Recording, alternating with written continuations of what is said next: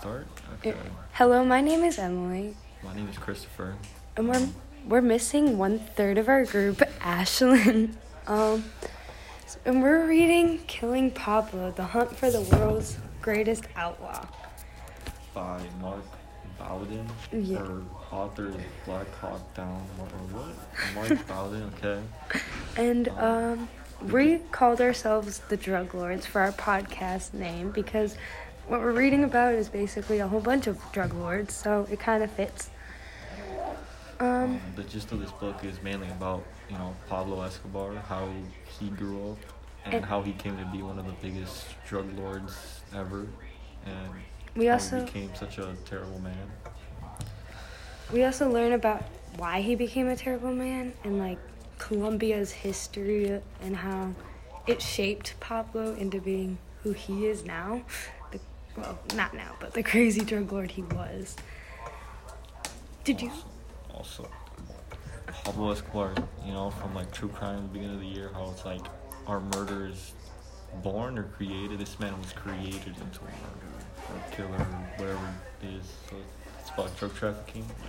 Because he didn't have a choice of where he came from, and growing up in Colombia was a very dangerous country, and there was a lot of violence going on at the time with gangs and everything, with politics. And I think that kind of made Pablo who he is. But there was one thing. I forgot what I was going to say. There was one part where he was growing up. There was this gang of murderers called, what's it called? Like the Violence or La Violencia. Yeah, where they were just a group of murderers who would kill people, decapitate them, put their heads on a pike, and just let the public see them. And he grew up with that horror, and it kind of messed him up emotionally. And then with his large family being poor a lot, and Did you end up reading the first not the actual book but the prologue? No, the prologue. It was just I didn't read it at first, but I read it after I read the 60 pages, and it's about him getting killed, and I don't know if you know. I don't want to spoil, but he ended up getting shot in the head, and it doesn't tell you much. It just makes me super curious how or who did that because it doesn't really tell you much, and I think learning about the history of him. It's kind of weird that he just ended up getting shot in the head and he didn't have any protection or he didn't do anything to retaliate towards the guy. So that's where it came to be, but later in the book, where does it mention that? Oh, there it is. So this is gonna be awkward. I think this book is pretty interesting, overall, because you're not learning just about Pablo, but about, the history behind how, he became. Came to be, Yeah. And again, it also mentions about Pablo, the group of drug lords he worked with, what was one of them? Something Brothers, I think it was Ochoa Brothers, which he became, drug lord friends with. And then, The first part of the book that we read. didn't they, start stealing a bunch of cars and stuff? Yeah, they did. I think that's what they first started off with. At first, Pablo Escobar started off with, marijuana trafficking at first. Yeah. But, and then he got into the cocaine business because he saw other people were selling it and he wanted to, become a bigger person, be known around the world. And then I know he started kidnapping people to, show a threat to his, enemies that something bad happened, he would really act on it. So he would show off certain things like that by kidnapping people and then, making their families pay back a certain amount of money without killing them. But he would still kill them in certain cases when the family would pay back the money because he just felt like it was a message of power, which I feel like that comes from Colombia's history because the whole country is, fighting for power and, earning their power. And for Pablo, as he, became a bigger person with the drug trafficking business, he bought, 60-something acres of land, and he built all of his factories, airports, helipads, and all that. And so he would invite a bunch of people, have, parties and stuff. And there was one part in the book where I mentioned one person tried stealing from him, and he ended up drowning them in his own pool to show people not to mess with Pablo. or steal from him, or they could just literally die. You know? Yeah, that's crazy. I know what you're talking about with like his whole mansion.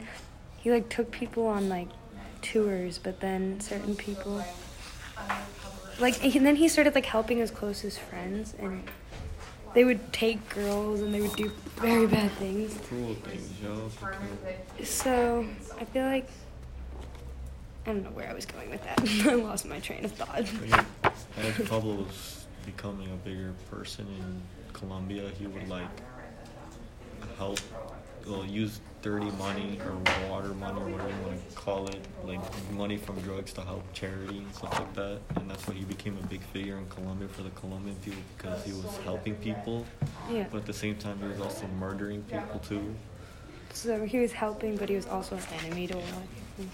He was also like anyone who would like, because like when he would give commands to kill people, he would be discreet about it and nobody would find out that he gave the command, so his status in the society in Colombia would like remain the same, with like he's not a bad guy at all.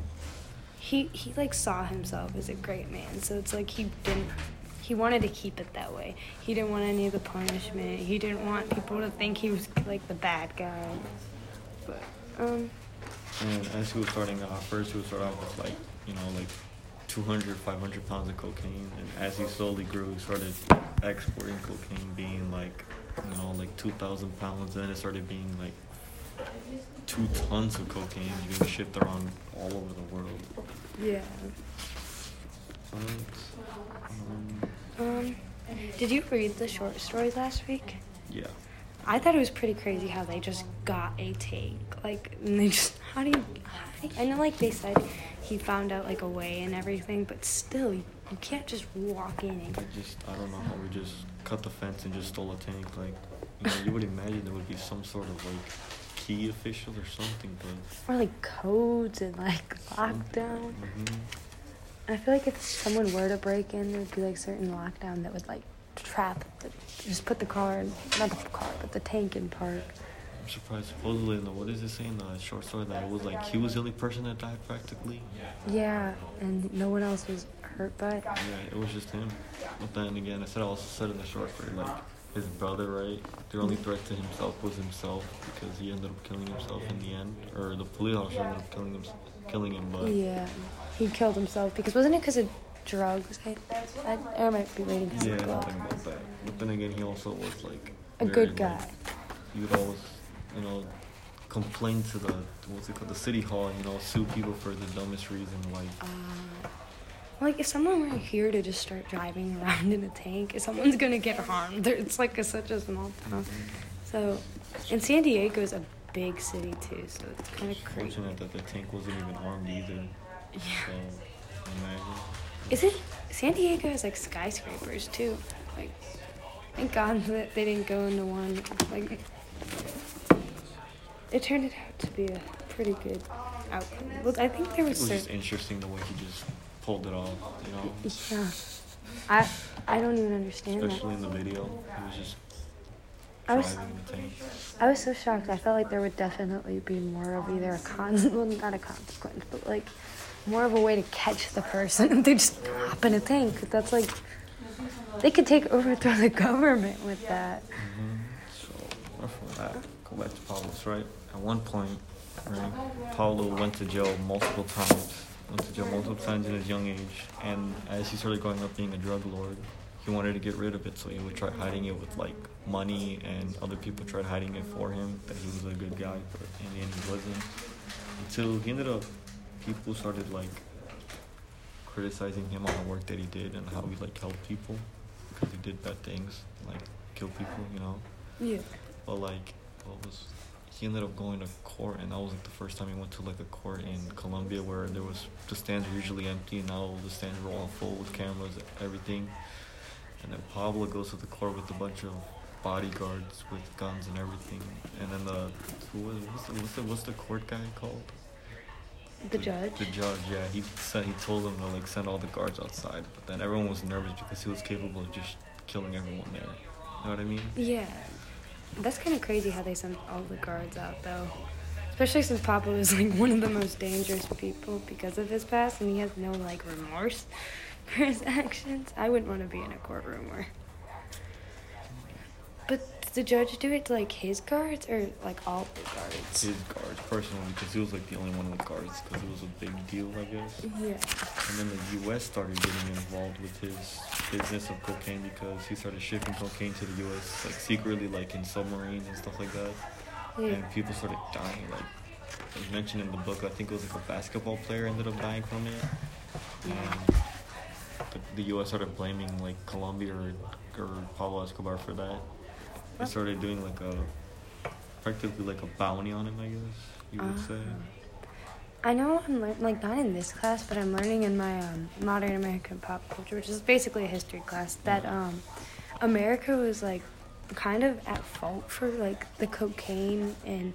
Because they let it ship in. Yeah, like they wanted the money from it. So I feel like blaming Pablo for someone's death isn't fair, and it's technically all like the countries and people bringing it to like such a big boom at the time. Like it was. There was one part too why Pablo became a big deal in Colombia, because like there was a lot of, say, kidnappers, right? Yeah. So he made a group called Death to Kidnappers, where he would kill people that would kidnap kids and just leave them, like say like hang them on a tree in front of the public and just leave them there.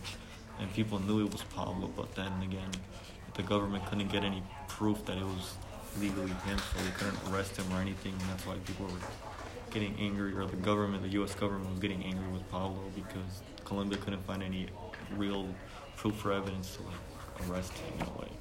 Yeah. Pablo got lucky in a lot of his crimes, but I mean his luck started to eventually run out. But I think this was a good like place to end our podcast. Yes, we could talk about something. What did you do? I mean, did you go to homecoming? I didn't end up going to homecoming, but me and my boyfriend, we did like our own little things. It was still like a fun weekend with dinner and everything. I had to work on homecoming with my dad, but other than that, it was pretty boring. But then again, I don't know. I went to go see Venom yesterday. I guess I was good. I guess I don't know. What do you rate them? What do you rate it? I mean, it was kind of anticlimactic in the end of the movie. Did you watch it? No, I haven't. It was just anticlimactic. The way the bad guy just died. They didn't like end it well. No. I got you. But yeah, I guess that could be our podcast for drug lord killing Pablo. Next week is a new week. We could try better, but hopefully we have our full group doing it. Thank you for tuning in.